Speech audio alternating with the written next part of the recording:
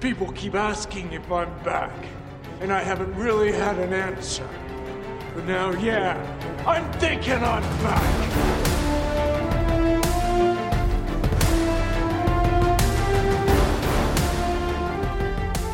All right, welcome to the advanced screening. My name is Justin Corbett, and I am laughing because I am joined by Thom as he sucks on an icy pole that he just dropped all over himself.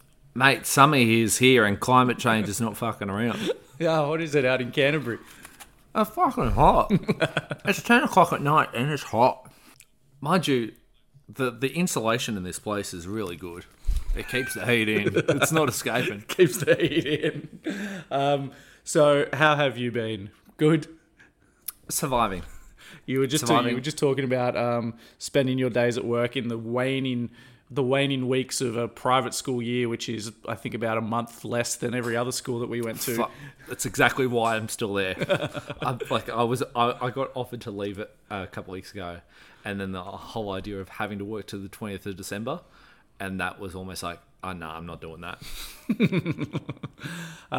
So we are going to touch on not like kind of episode by episode TV shows, but just we haven't done a pod in a while about TV. So just kind of touching base on shows that are out right now that are really good that people might want to check out during the holidays instead of hanging out with family and friends. There's a lot of time off. I'm avoiding my family. Everybody knows that. Do you have a show right off the bat? Mate, it's the only show. It's The Curse. How fucking good. Where are you up to? 3 episodes in? 3 episodes in. It is wild. The Curse is on Paramount Plus, starring Emma Stone, from Benny Safdie and Nathan Fielder from The Rehearsal and Nathan For You. And I'm so deep into Nathan Fielder. Like, he's my boy, for sure. He just does some of the most weirdest, absurdest shit, and it is not everybody's cup of tea, but I think it's the most funniest stuff. And so, like, I remember I was watching an episode of Nathan For You a couple of weeks ago, which is the real sort of Nathan Fielder show. And Sam was almost like, oh, not the show again. And then she sat down 20 minutes later and she's like, this is really fucking funny.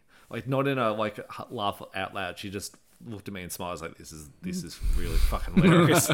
So The Curse is on Paramount, and it essentially is like following a couple who are trying to make a HGTV house flipping reality show where they've moved into like some really poor neighborhood, like a Latin American neighborhood, and they're trying to give people jobs and build up the community while simultaneously buying out their houses and flipping them into like architecturally beautiful marvels. It has gentrification in the crosshairs, and it's really interesting in how it's going about that. It initially was pitched as a half an hour comedy, and it's this 55-minute sort of comedy psychological drama. Oh, it's real psychological. It's got who's the American filmmaker, like Blue Velvet, all that weird stuff? Don't know. Probably one of the most celebrated American directors of all time. Mulholland Drive, weird guy. What are you trying to say? Like the way it's filmed? No, well, hey, the way it's filmed is really bizarre. There are some scenes where it's like, so let's pitch up that Benny Safdie is the producer of the show, who's a bit of a weird dude. Would not trust him behind the wheel of a car. You were thinking David Lynch? Yes, it's very Lynchian. Oh, well, fuck you. And so, but there are certain scenes where they filmed that Benny Safdie character almost through like a skylight or through CCTV or from like the next room, but through like an half open door. And the way that the camera lingers on its characters, I've never seen a show shot like it. It's so bizarre. But it's so fascinating that it's leading into, it's like you're watching CCTV, where it's sort of hypnotic and engrossing way to watch a character. Yeah, there was a scene. It's all done as if it's like, even though the show is drama, and then within the show is the show that they're trying to make, the house flipping show. But the whole thing is shot as if it's like a reality show, and we're seeing it from really far away. It's kind of like The Bachelor, where they shoot between the bushes to see someone's argument on the other side of the bushes. Stuff like that, or girls in the bathroom crying. There's this scene in the most recent episode where Benny Safdie asks Nathan Fielder's character to go for a drink, and Nathan Fielder doesn't like hanging out with him, so he says no. And it goes to Benny Safdie on his bed, and it slowly zooms in for like 60 straight seconds without dialogue, zooming in on his face until he starts weeping a little bit. And I was like, when's this going to cut? What are we looking at? And it's also shot from outside the house through the window. Through the window. It's so strange, but it's really, really good. What was your, to give people an idea of the show, in the first episode, was your favourite scene when Nathan Fielder is masturbating Emma Stone with her vibrator named Steven, or was your favourite moment when Nathan Fielder is comparing his micro penis with Emma Stone's dad in the tomato garden? Oh my God. You can't be sorry that I brought them up when you're talking about this show. No, but it's phenomenal that they managed to do both of those scenes within 50 minutes. Within the first episode. Some of it was the most excruciating, cringeworthy television I've watched in a year, and I wanted more.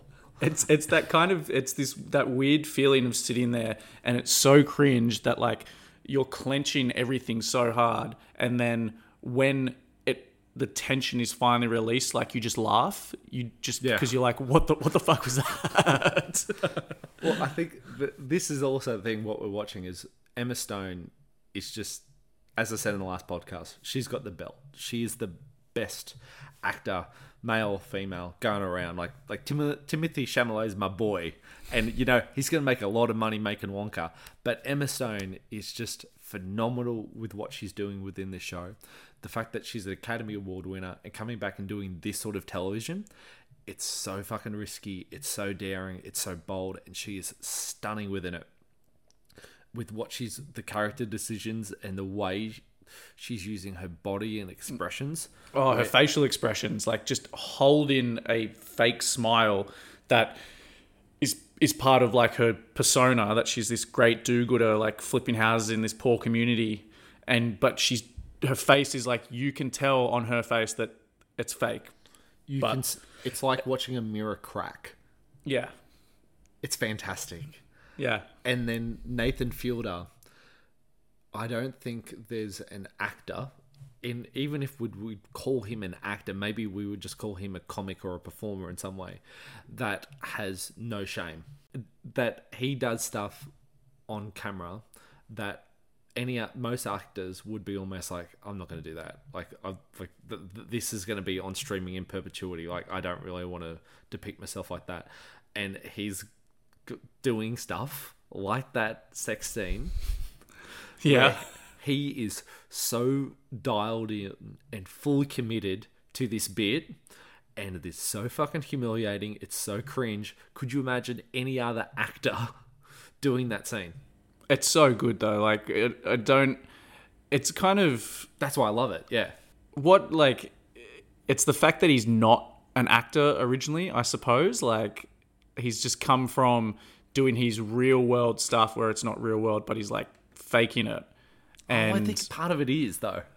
I think that's the allure, where it's like you just don't know. There's a blending of the line where what is real and what is fake, and you don't know, and that's the best bit. Yeah. So my first show is Murder at the End of the World. Yes. So I watched, I think, the 3rd or 4th episode this evening.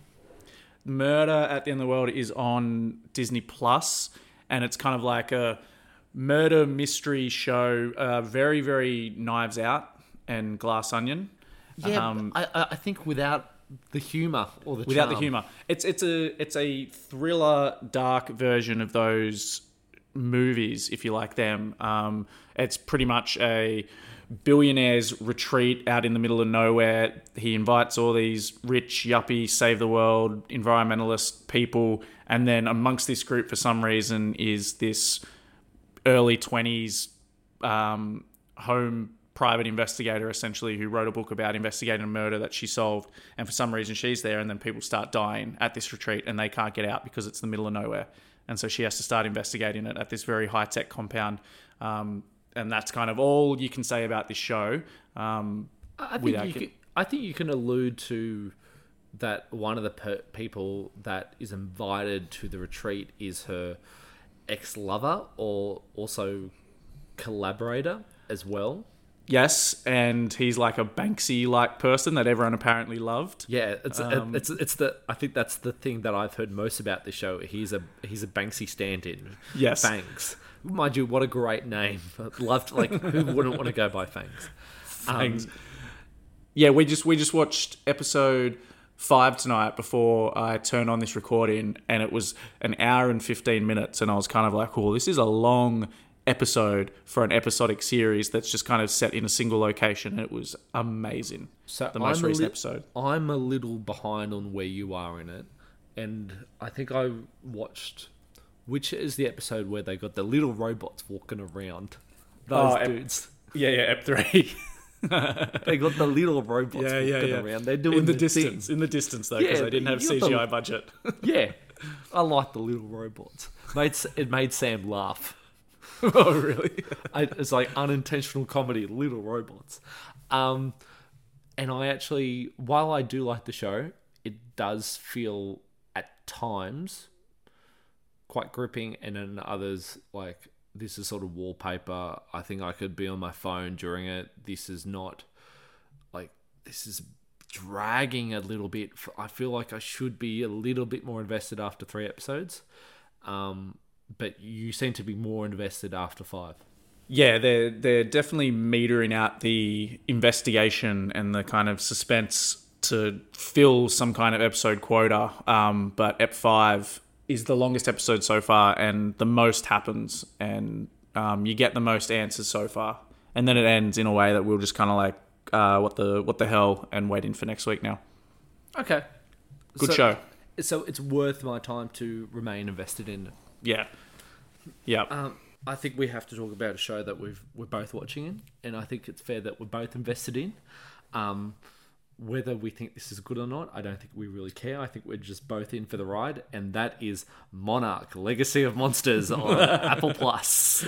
Yeah, so in the last pod, I alluded to this, and I said that I'm selling the Monsterverse because of the Godzilla x Kong New Empire trailer, where Godzilla's bright pink and shredding, and Godzilla has a mechanical, Kong has a mechanical arm. But this show, it's just fun to watch. It's stupid. It's fun to watch. I'm buying Kurt Russell and I'm buying Wyatt Russell. More of that on my screen with, like, Godzilla in the background getting blown up. I'm all in on that shit. This is, for some inexplicable reason, set after the first Godzilla, but before any of the more recent Godzillas. It also has a dual timeline happening in the 1950s, which we need to talk about. Oh my god, the amount of time jumps this show has, I can't understand how people can keep up with this show. I feel like I can manage. If you miss a single time card, you're done. Like episode 1 was 1955 and 2015. Episode 2 was 1951 and 2015. The most recent episode was 2015 and 1 year earlier, with no 1955 plotline. I'm like, what the hell's going on? The fact that it's got flashbacks within flashbacks is... Oh, I love it. It's the dumbest shit I think I've seen this year. I know. But I'm in. Dude, we texted about this briefly, but the biggest thing about this show is they clearly just wanted Wyatt Russell and Kurt Russell to play the same character. Wyatt Russell plays a character in the 1950s, and Kurt Russell plays the same character in the 2015 timeline. Now, Wyatt Russell and Anders Holmes are together in the 1951 timeline. They look the exact same age. They look about 30 years old. Anders Holmes is playing the character... 30, like 35. Like 35. Mid to late 30s. Anders Holmes is playing the same character that John Goodman would play in the 1970s set Kong movie. He ages terribly. Aged terribly. And Kurt Russell is in the 2015 timeline, which means he must be about 90 years old. And just putting them up next to each other is like John Goodman, Kurt Russell, but there's like 30 years difference according to these timelines. But then they have a line in the third episode that's like, you're Shaw, his character's name Shaw, you're so-and-so Shaw, doesn't that make you 90 years old? And he says, yeah, must be good genes. And then they move along. I think he's got some of that Godzilla radiation steroid juice. I don't know what's going on. That's what we said must be the case. Surely there's going to be a reveal where they're injecting people with Godzilla blood. Because that would be so good. Because he just says, yeah, I'm 90 years old, must be good genes. And they never talk about it again. I am, like, when you said that, I went to the camera like an Italian man. Like, I really like this I like this bolognese pasta sauce. The big reveal of this movie is not going to be anything about the monsters. It's going to be Monarch harvesting Godzilla blood and just shooting up in the corner to live forever. I'm all in on that if that's the show. And the thing that the funny thing is that it's so ridiculous and the human characters are so annoying, but like you just holding your breath for another Zilla sighting.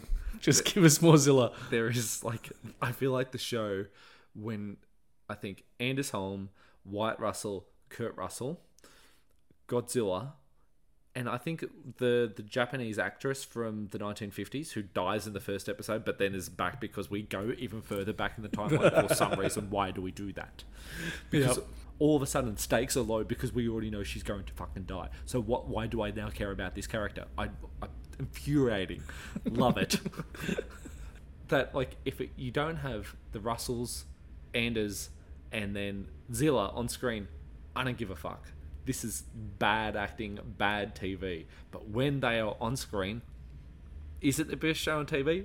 Probably not. But it's a lot of fun. They're really going for it. What did Kurt Russell say in the most latest episode when it's like Alaska, there's a monster and the monster is attracted to energy and he lights up like jet fuel?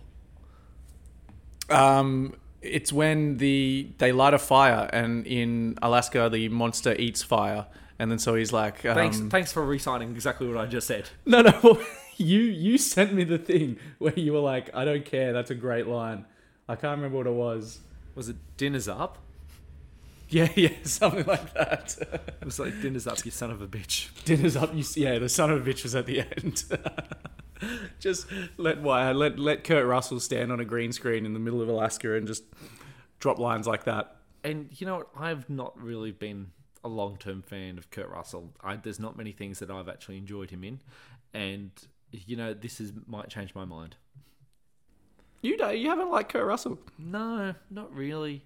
Like, I think you were far more of a fan of, like, 80s and 90s action films than I am. Like, I'm a little bit more selective about those sort of things, and I just don't think... I would like to watch Escape from New York. I think that's something we should sit down and watch at some point in the future. What was the Kurt Russell, Steven Seagal movie that I picked in one of our drafts that we did? Was that Under Siege? Nah, damn it, I can't remember what it was. It doesn't matter. My next one, I don't know if you're watching it, but it's Slow Horses on Apple TV Plus. You love this show, and I want to get back into it. I absolutely love this show. It's the hardest working TV show in the business, isn't it?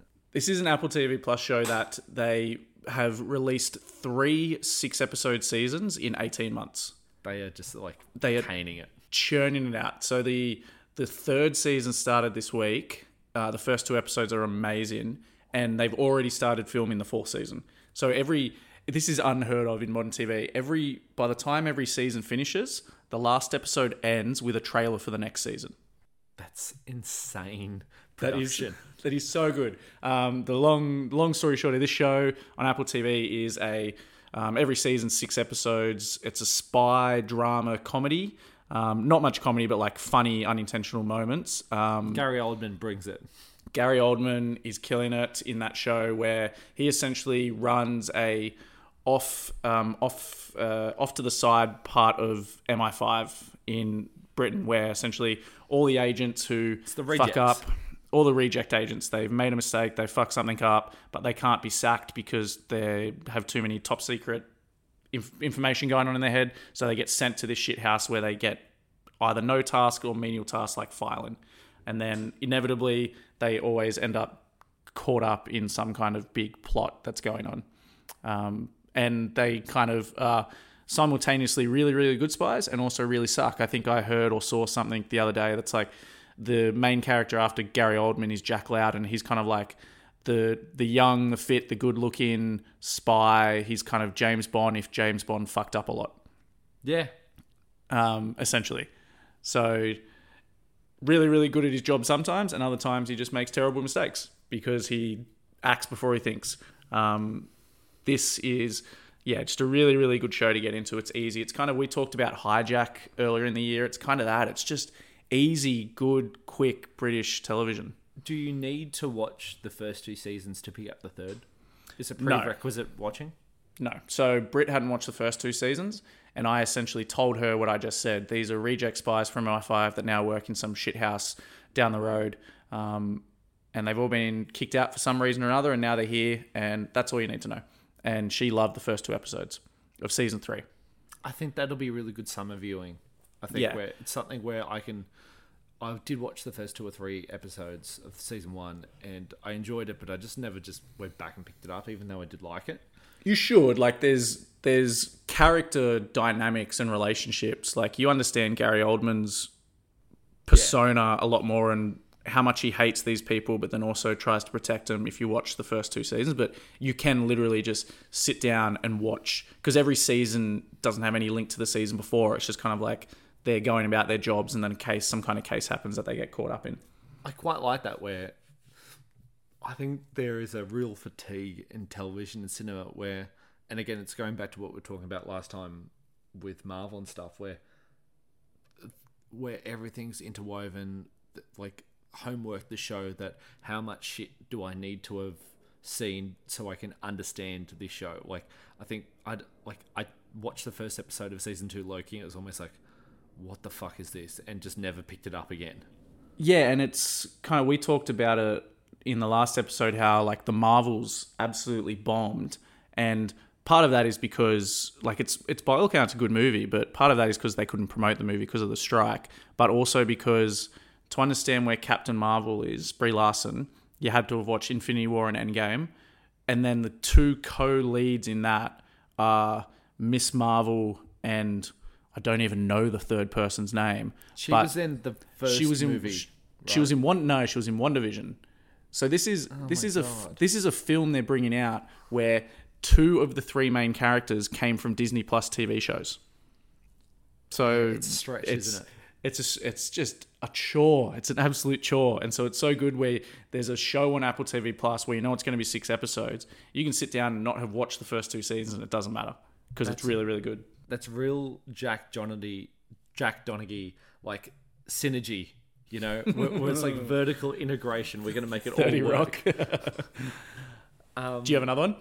Well, I've got 2. I just wanted to pick up on the meme that I think I sent you a couple of weeks ago, where it's like the Bear season 3 has been commissioned, but you didn't have to watch any Marvel TV to understand it.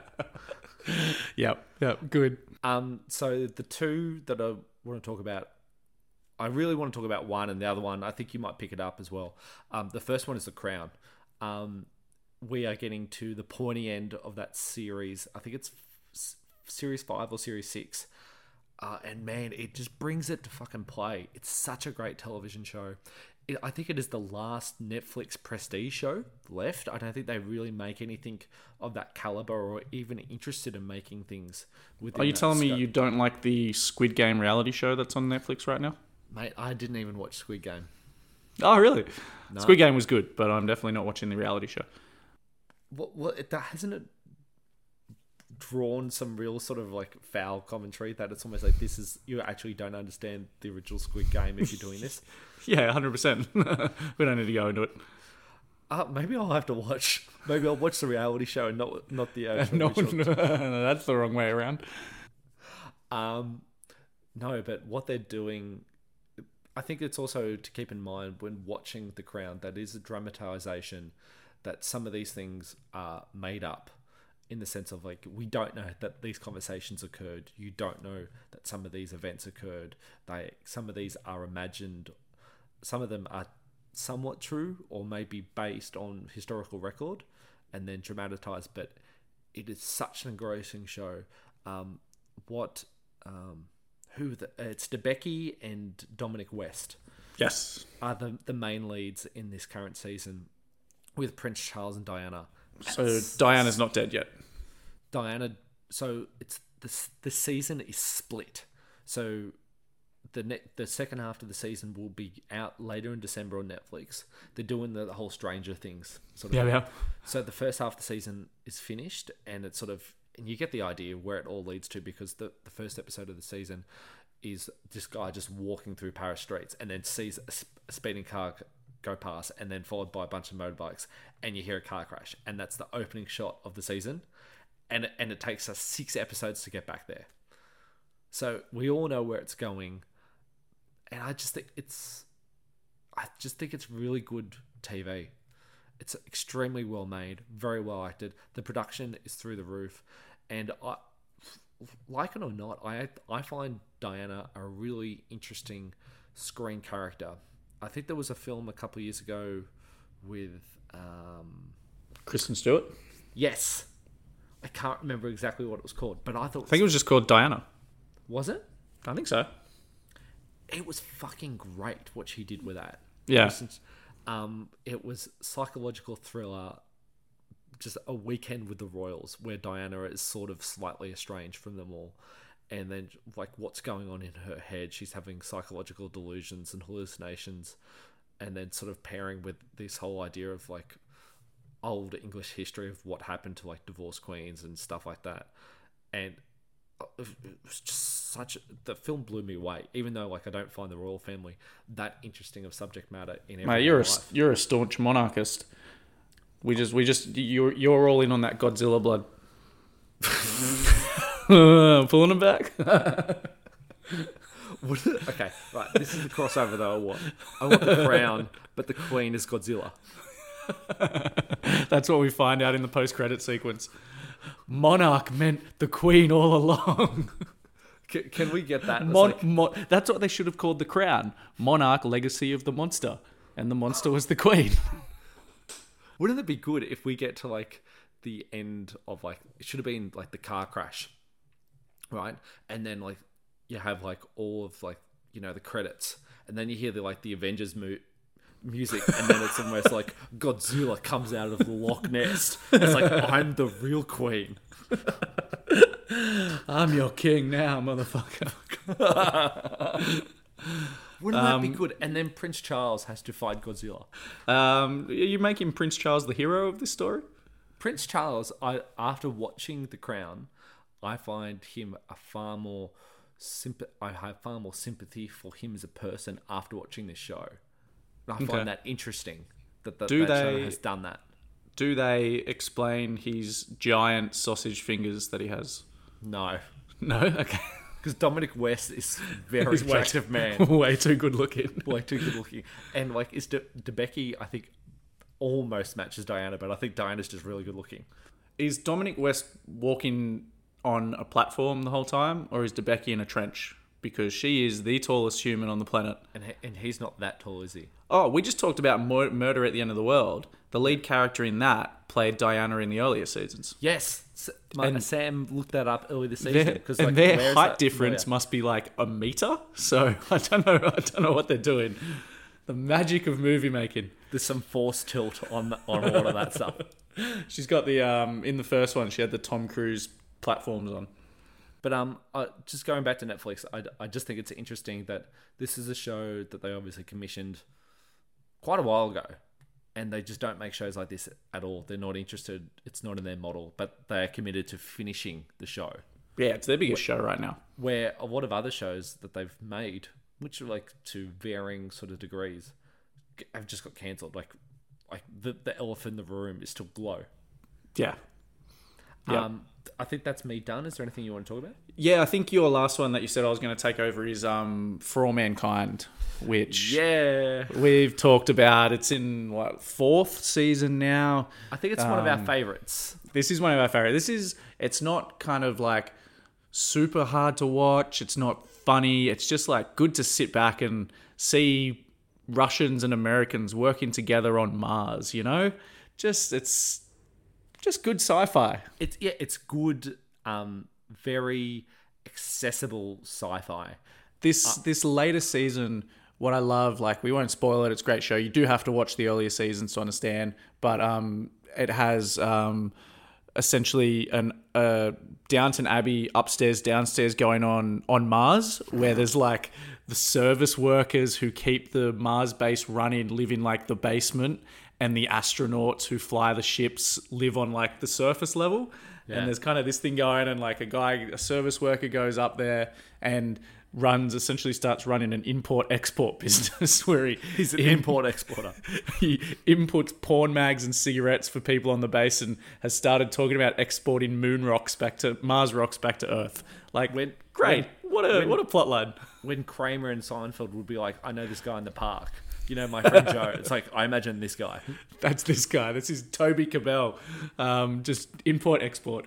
Good show. Yeah, it's great. It's I love, like, they're not, because they're on Mars now, like, they don't even talk about the moon anymore, which was like the first 3 seasons. There's a guy on Mars who's like, yeah, back in the day when I worked on the moon, and like they're talking about moon reality shows and stuff. Yeah. It's like, just it's a really good built up world that is nice to just dip into.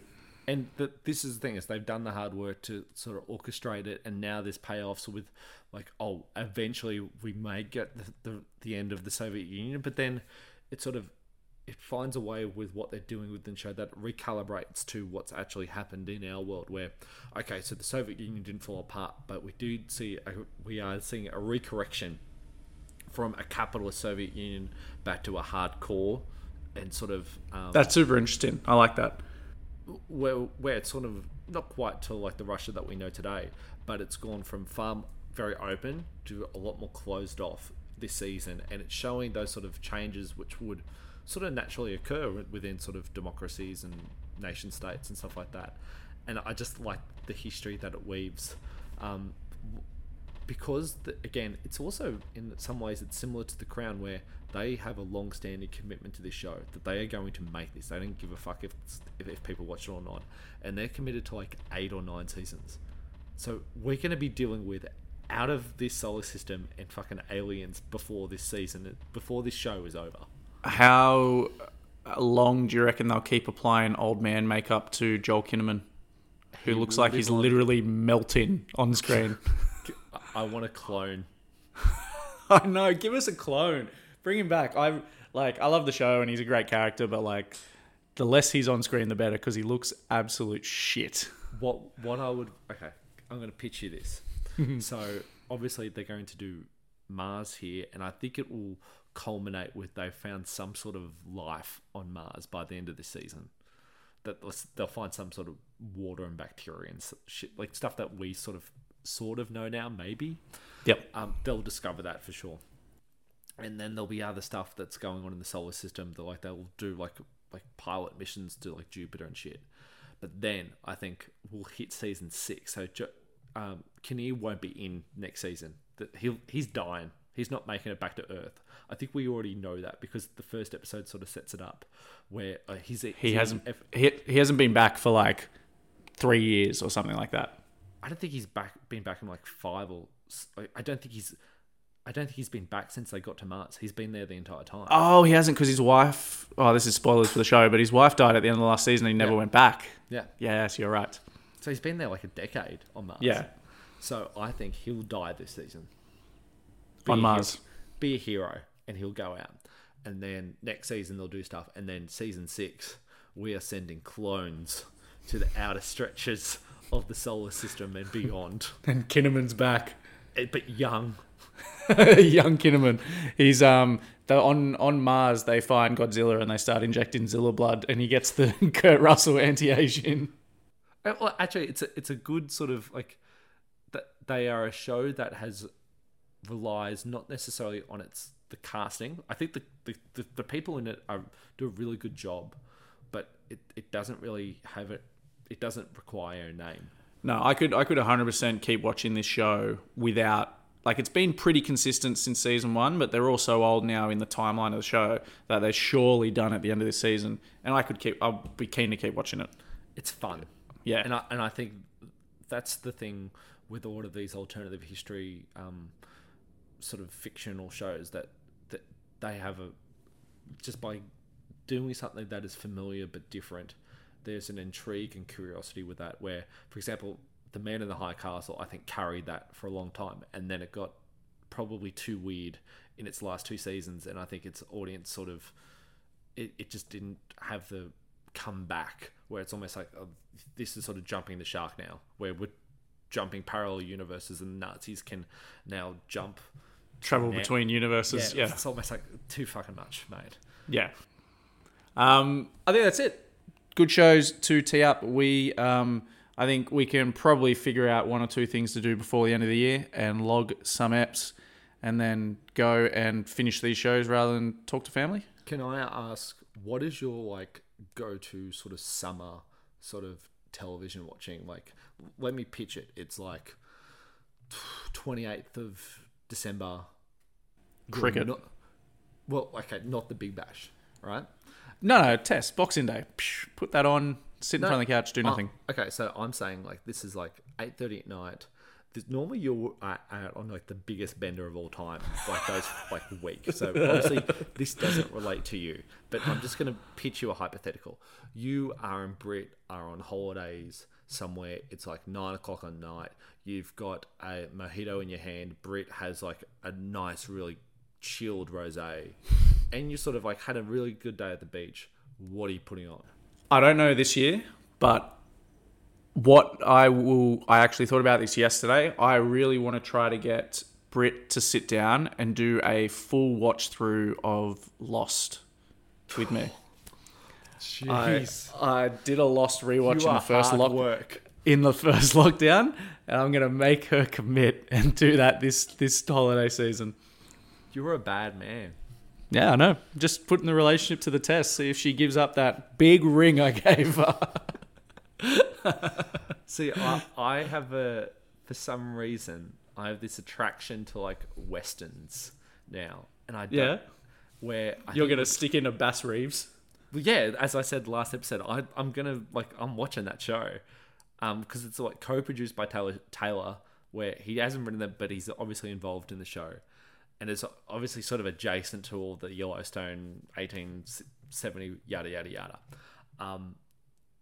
But after watching The English over late December and just having a cocktail in my hand for every single episode, just really good drinking, prestige Western, and it was almost I can get around this. And then because I watched The English, that meant I'm almost I'm going to go watch Country for Old Men now. And then I'm going to watch... Unforgiven. Yeah, shit like that.